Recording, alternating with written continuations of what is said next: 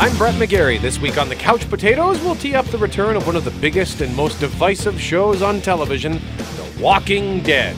Plus, I'm Jeff Braun. Why don't they make disaster movies as much anymore? Maybe this weekend's Geostorm will shed some light on it. Plus, we'll tell you what's coming to home video, including the war for the Planet of the Apes. First, it's the news from the couch. Mattingly! I thought I told you to trim those sideburns! Go home! You're off the team for good! Fine. Still like him better than Steinbrenner. A documentary will air on Fox this Sunday about the softball episode of The Simpsons. It's not a real documentary, though, rather a mockumentary, but it's from real documentarian Morgan Spurlock. It's called Springfield of Dreams. The softball episode was called Homer at the Bat, and of course it had that terrific song in it. Well, Mr. Burns had done it. The power plant had won it, with Roger Clemens clucking all the while. Mike Socha's tragic illness made us smile, while Wade Boggs lay unconscious on the barroom tile. We're talking softball from Maine. If you recall, the episode has a bit near the beginning about how Homer got his bat by using his tried and true practice of holding a sheet metal over his head and hiding under the tallest tree he could find during a lightning storm. Lightning hits a tree, breaking off a branch that becomes his wonder bat.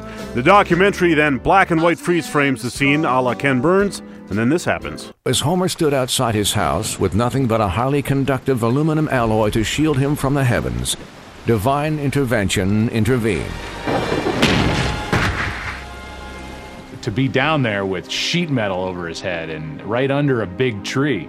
Not a lot of people would have done that, but what did he get out of it? Wonder bat. Yeah, apparently some lightning hits a tree or something, and suddenly Homer thinks the wood is imbued with some sort of home run magic. Everyone knows it doesn't matter which bat you use. It's just superstition.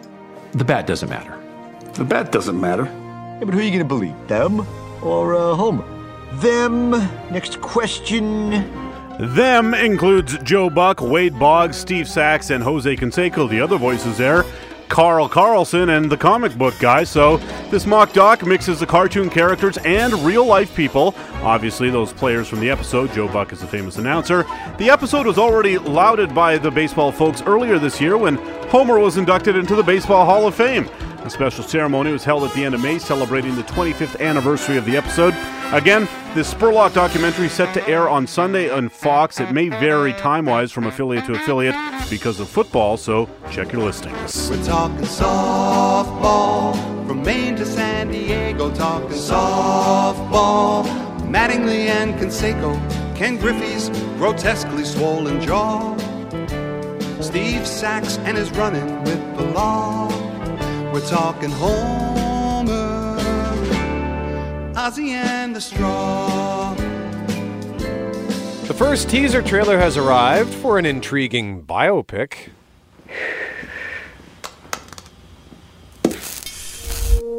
That was the sound of Margot Robbie putting out a cigarette with a figure skate as she portrays Tanya Harding in I, Tanya. America. They want someone to love. But they want someone to hate. Remember Tanya Harding? She was an American figure skater who at the Olympics danced to the sounds of Jurassic Park. She should be famous for being the first American woman to complete a triple axel in competition, but she is instead famous, of course, for orchestrating an attack on fellow Olympian Nancy Kerrigan in 1994. I, Tanya is the movie that takes a look at her life. The haters always say, Tanya, tell the truth. Sebastian Stan plays her ex-husband Jeff Gillooly, and Allison Janney plays her mom, Lavona Golden. It opens in limited release December 8th, with a wide release set for January 19th. There's no such thing as truth. I mean, it's bullshit. Gillooly, the second worst Jeff of all time. Dahmer, always number one. Now, from the What the Heck file, JCVD has a new show. My name is Jean-Claude Van Damme. I used to be super famous. Jen, it's your favorite client. I'm back. When I told you I was back, I did not mean JCVD. I meant Johnson. Jean-Claude Van Johnson. That's the name of the show, and like a lot of comedies, Curb Your Enthusiasm, or episodes, this upcoming Amazon show is blurring the line between fiction and reality. Here we find modern-day JCVD, a washed-up actor, maybe a little more than just an actor though, paying a visit to his agent, played by Felicia Rashad. This isn't a game. I send you out there before you're ready. People die. No one's going to die. I can take the pitfall from the devil. Except for all the people I'm going to kill. I'm the baddest man alive. So the premise of the show is that while Jean-Claude Van Damme, the actor, was really Jean-Claude Van Damme, the actor that we all knew, he was also secretly Jean-Claude Van Johnson, the spy. And now he wants to get back to being both. Well, JC, good news. The mission and cover job are yours. But you're going up against bloodthirsty drug runners. Yeah, I hope you're ready. Action! Daddy's home. There's the new man of the house. Cut. I'm so sorry, man. That was the fun on the set of what looks like your standard terrible JCVD movie. Glad you can have fun with that. And then, of course, there's the real spy work. Johnson, meet Luis. Is he qualified? Vanessa. What's going on? I'm in. You gotta move. Now! Jean-Claude Van Damme? Yeah. One at a time, or you run into each other. Could get confusing. Go! The real-life baddies decide to act like movie henchmen and come at him one at a time instead of all at once, which, of course, will make it easier for him to defend himself. The whole thing looks like a ton of fun. I love when these action guys can, have fun with their image like this. Steven Seagal's pride would never allow him to do it. JCVD is a more rounded individual and looks like he's enjoying life. Jean-Claude Van Johnson debuts on Amazon Prime December 15th. Hey, I want to buy drugs. Brace me for it! I learned a trick long time ago. When one sense is gone, the others hibernate. I don't think that applies to vision when driving. Oh, sorry, Luis.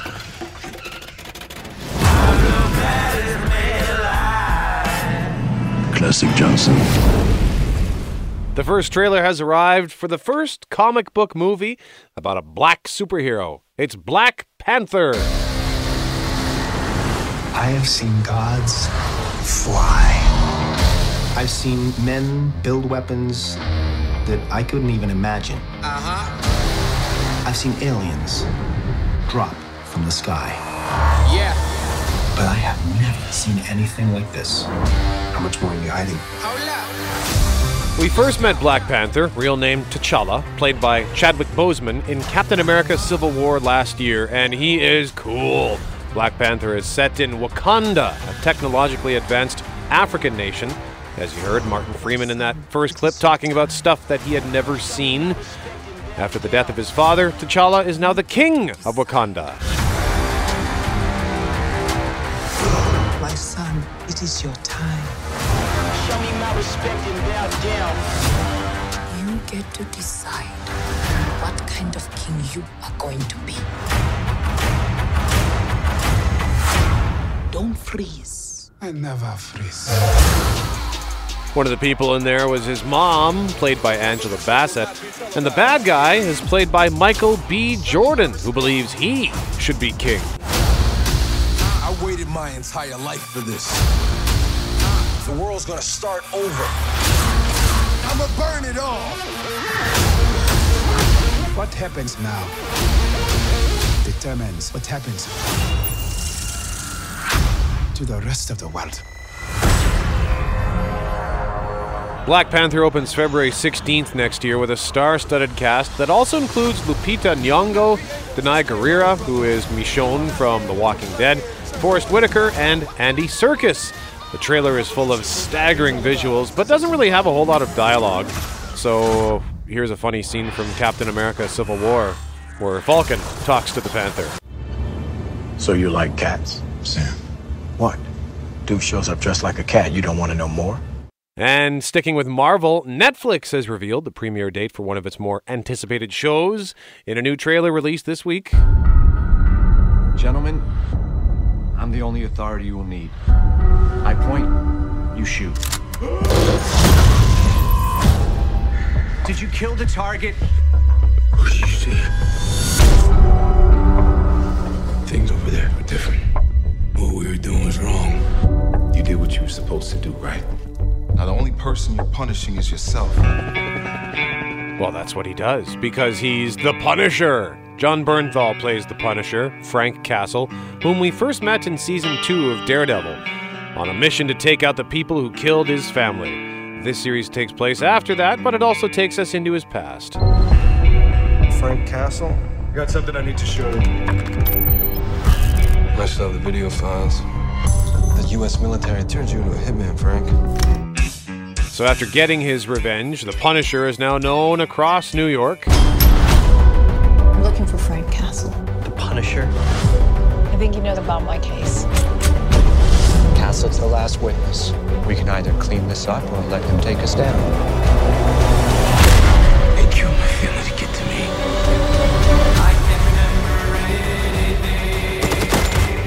You have nothing but a war inside you.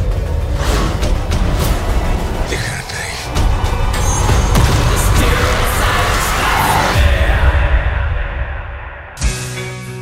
And he uncovers a conspiracy that runs much deeper than New York's criminal underground. Stay out of my way. This is not your fight.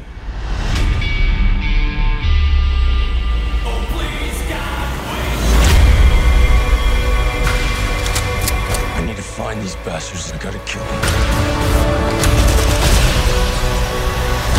So where does that end, Frank? The Punishment begins on Netflix on November 17th. The world needs to see the truth.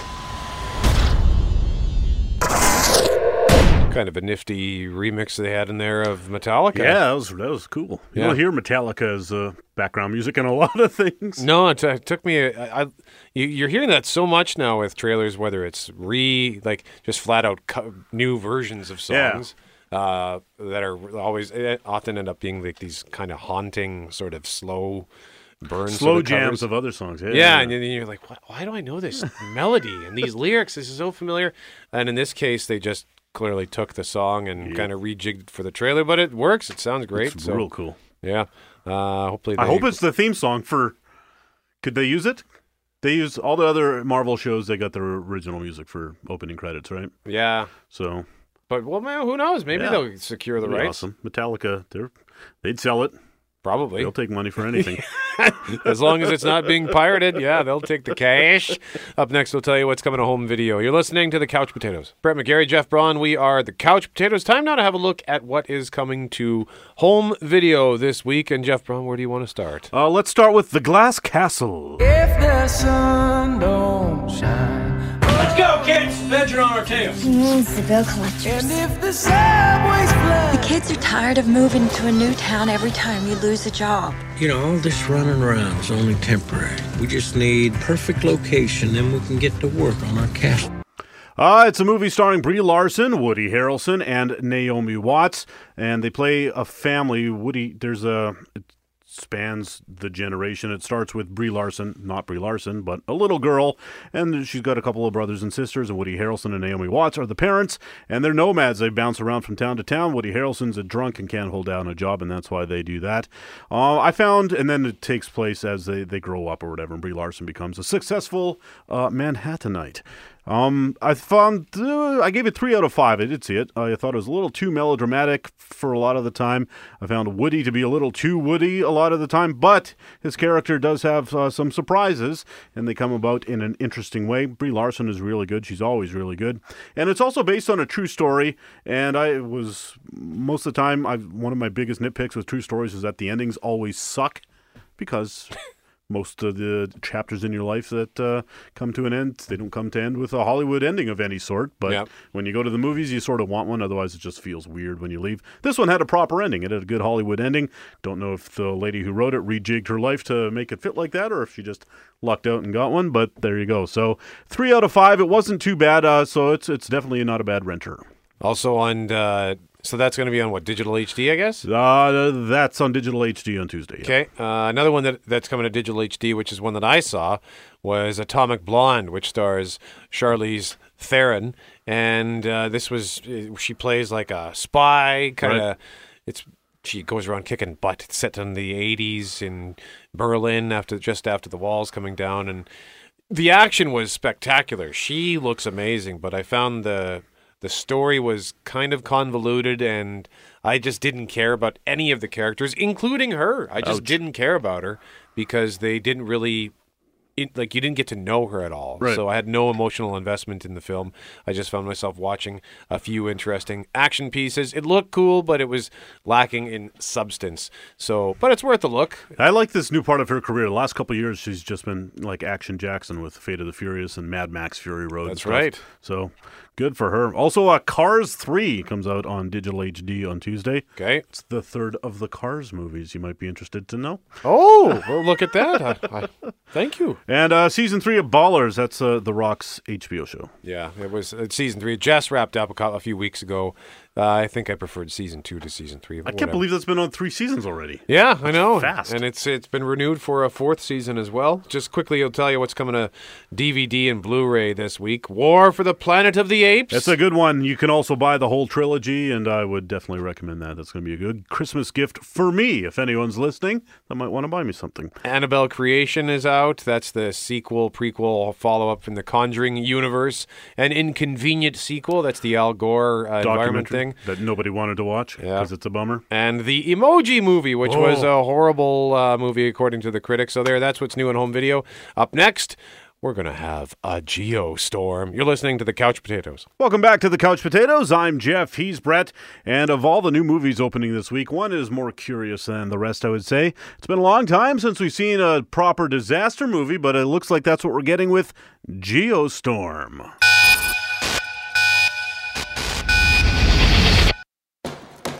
The Senate committee will now hear from Jacob Lawson, Climate ISS Chief Coordinator. May the record reflect that he was nearly 1 hour late. Yeah, sorry about that. I literally had to fly in from outer space. Gerard Butler there, playing a scientist, but not just a scientist, Brett. He is a famous ladies' man type scientist, because in Hollywood, that's a thing. The president is involved. He's played by Andy Garcia. Thanks to a system of satellites, natural disasters have become a thing of the past. We can control our weather. So it's the near future, and the government can use satellites to control the weather. As he said, what is literally happening is that bombs are being dropped out of the satellites to disperse the clouds and dissipate hurricanes, that sort of thing. Not sure why the bombs would have to be launched from space, but whatever. Doesn't matter. What matters is that things are about to go terribly wrong.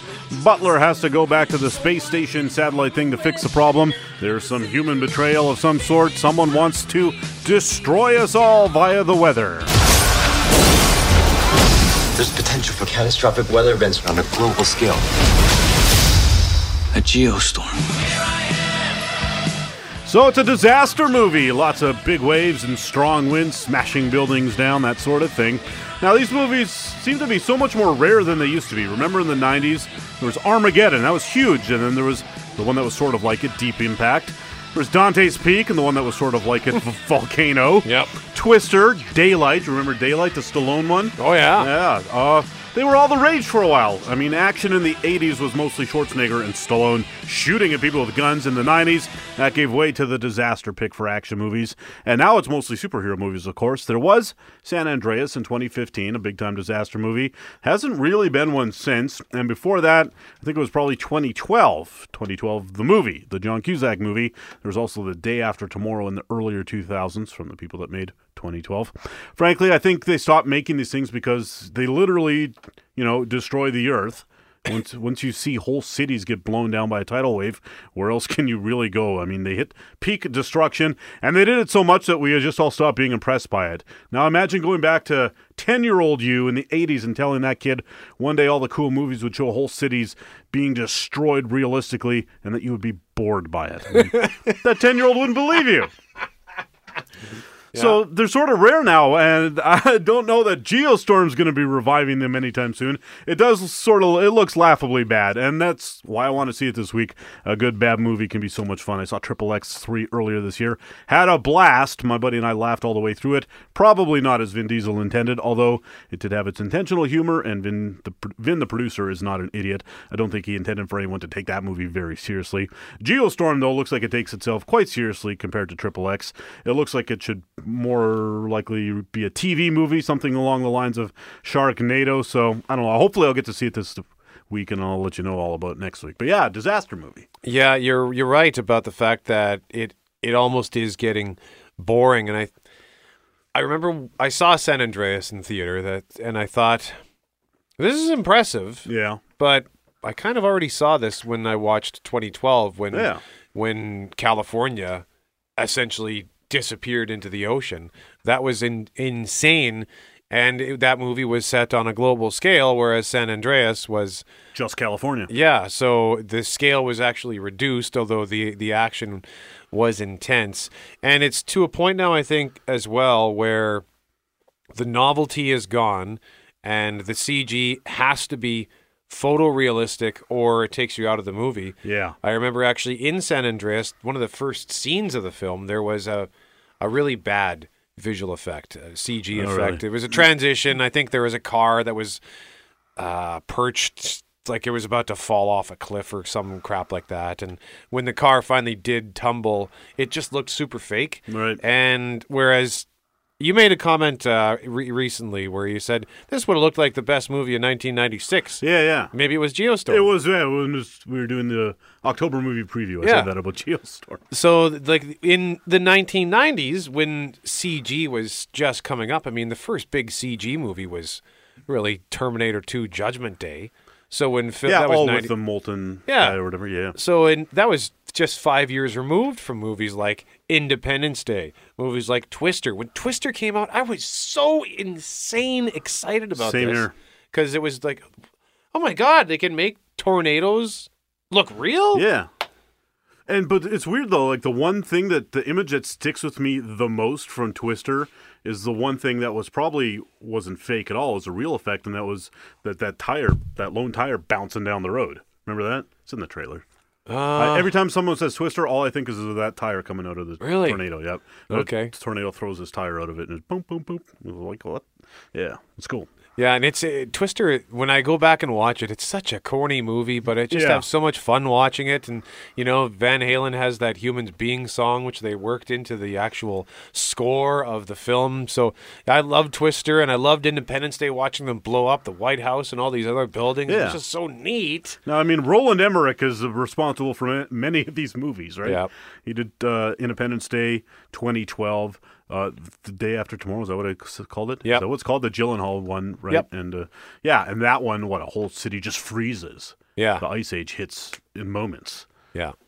Yeah, it's part of the problem too is I think another reason why they don't make them is because generally speaking, most of these movies are really dumb. Like The Day After Tomorrow was dumb. Yeah. 2012.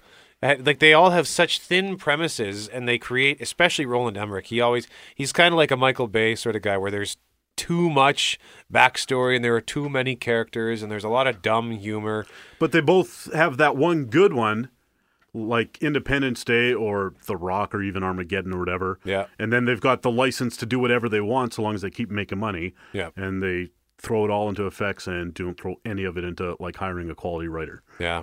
Yeah, I don't know. Then when you think back to like previous decades, there was the Towering Inferno in 1974 and of course the Poseidon, Earthquake. I mean, so there was this kind of precursor series of disaster movies, and then in the 90s it was the CG craze led to all sorts of new disaster movies, but now I think if there was another movie, I think it was called Into the Storm. Yeah, and even like it's affecting the superhero movies, like the Avengers: Age of Ultron. They lift that whole city up, including half a mile worth of Earth. That's right. And I was just like, I just couldn't have been less impressed visually by that. I was like, that's cool. I'd rather just watch the Hulk smash somebody, but I like watching them fight. But this Iron Man lifts his whole thing up into the air. Who cares? Yeah, I think we really have just gotten to a point where we've mostly seen it all. Yeah. And that's why the novelty of these disaster movies wears off, because people now see through. Before, the bells and whistles were enough to keep us entertained and where we could ignore the dumb story. Yeah. And now you need the story, which is good for movies overall, as it forces them to do stuff like that. Or else they end up as a TV movie like Sharknado, where it's like, it's a stupid, really stupid story, but we're just going to throw a little bit of TV money at it, not $200 million worth of feature film money at it. Yeah. And then those movies know that they're bad. Yeah. And then it becomes an event, because like I used to watch those Sharknado movies with my buddy. Well, and they also had the original. They were dumb, but they were original because no one had ever thought of putting sharks inside a tornado before. Yeah. It was so stupid. It's awesome. Yeah. I love it. Up next, we're going to tell you about The Walking Dead. Season 8 begins. And we're going to say goodbye to a Canadian comedy, I don't know that you want to use the word icon, but he certainly was he was a gift. Mr. Leahy from Trailer Park Boys is gone, and we enjoyed looking back at his career. You're listening to The Couch Potatoes. Brett McGarry, Jeff Braun, we are The Couch Potatoes. Season 8 of a show that I used to love makes its debut this Sunday. AMC's zombie apocalypse show, The Walking Dead. I hope you got your pants on. What? Pants. I hope you're wearing them right now.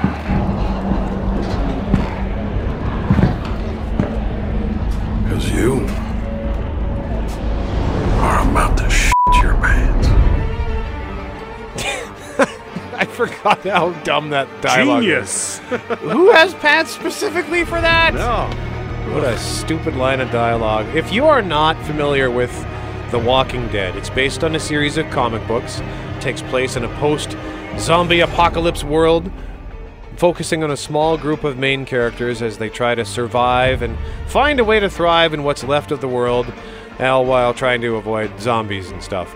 Season 6 ended with them getting captured by the villain, whose name is Negan, and his nefarious group known as the Saviors, and it led to a particularly brutal scene to start Season 7, involving a baseball bat wrapped in barbed wire. I don't know if you're a fan of the show. I used to be a big fan of the show. Like I said, I used to love it, but it almost lost me last season. It's a show that was once upon a time the biggest show on TV, but its antics did chase a few people away in Season 7 because it just was not fun to watch. I mean, it's okay to be dark. That's great. If you can tell a good dark story, that's wonderful. But Season 7 was 16 episodes of mostly just constant punishment for all of the main characters, and thus punishment for you, the person watching the show. But the season did end on a hopeful note, and everyone is promising Season 8 will be more fun. No matter what comes next, we've won. We've already won!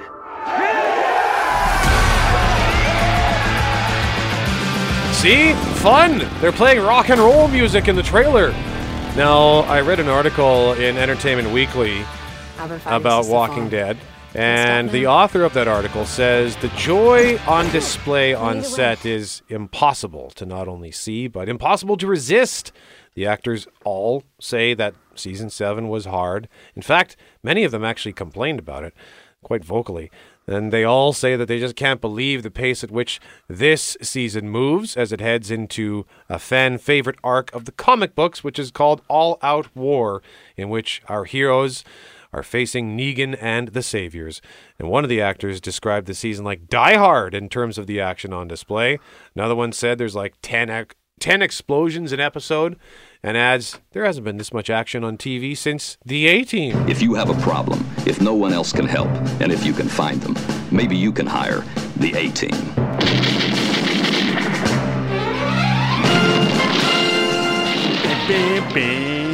Such a great theme song. Oh, it's amazing. No one ever got... There was so much gunfire on the A-Team, but I don't think anybody ever got shot. Nope, and they would always get tossed in the air. Yes! Tossed in the air doing somersaults and land, never get hurt. Honest to God, I wonder if I've ever had more fun doing anything in my life than I had when I was a kid watching the A-Team. I know. Like, there are other shows I liked when I was a kid, but I don't think I've ever liked anything as much as I used to like that A-Team. I know, everybody loved the A-Team in the 80s. Season 8 of The Walking Dead, by the way, begins with the 100th episode of the series, and this promise that the show is going to be more fun. I mean, I know, Jeff, you don't watch it because it's scary and it's super gross. Yuck. Super gross. Like the beginning scene of season 7. Oh, I know the scene to which you refer. Yeah. I've not seen it, but I've heard many people with much stronger stomachs than me complain about it. Yeah, I think if you were to watch it, your organs might actually just shut down. It was hard to watch. An eyeball is featured prominently, right? Indeed. Yes. There is an eyeball. Yeah, I'll have nightmares about that, and I've never even seen it. Yeah, it's not pleasant. It was meant, and it was meant to be horrifying. I'm not one of those who was unhappy with that level of violence that was on display. I defend it. I think that it was important because we needed to understand just how bad their situation was, and in this case, they decided to show the violence. Yeah. They put us right there, and it was truly terrifying. But still got to have fun. Well, and that's so. Hopefully, season 8 can. Because I mean, I liked the show at the beginning because it was dark, but it was fun, and now that's what they're promising. So cool. I look forward to that. Also, another big. I mean, in terms of Canadiana this week, we would be remiss if we didn't say Gord Downey died of the age of 53 from brain cancer. But we wanted to focus because in the couch potatoes world, we wanted to focus instead on the loss of John Dunsworth, 71-year-old John Dunsworth, who is known, of course, for playing Mr. Leahy on the Trailer Park Boys. You idiots have loaded up a hair-trigger, double-barreled machine gun, and the barrel's pointed straight at your own heads. So, like the barrel of the gun's bent back? Let's go, Randy. Julian! I don't know where I felt like I get a little drink around here, do you, bud? They started off as tiny little larvae, Randy, and then they grew into pillars, a pandemic of pillars, and now moths, Randy.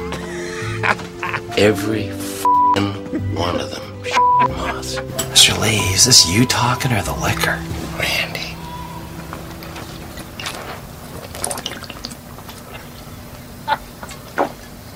I am the liquor. Oh my God! I spent so much time. I don't want to say wasted.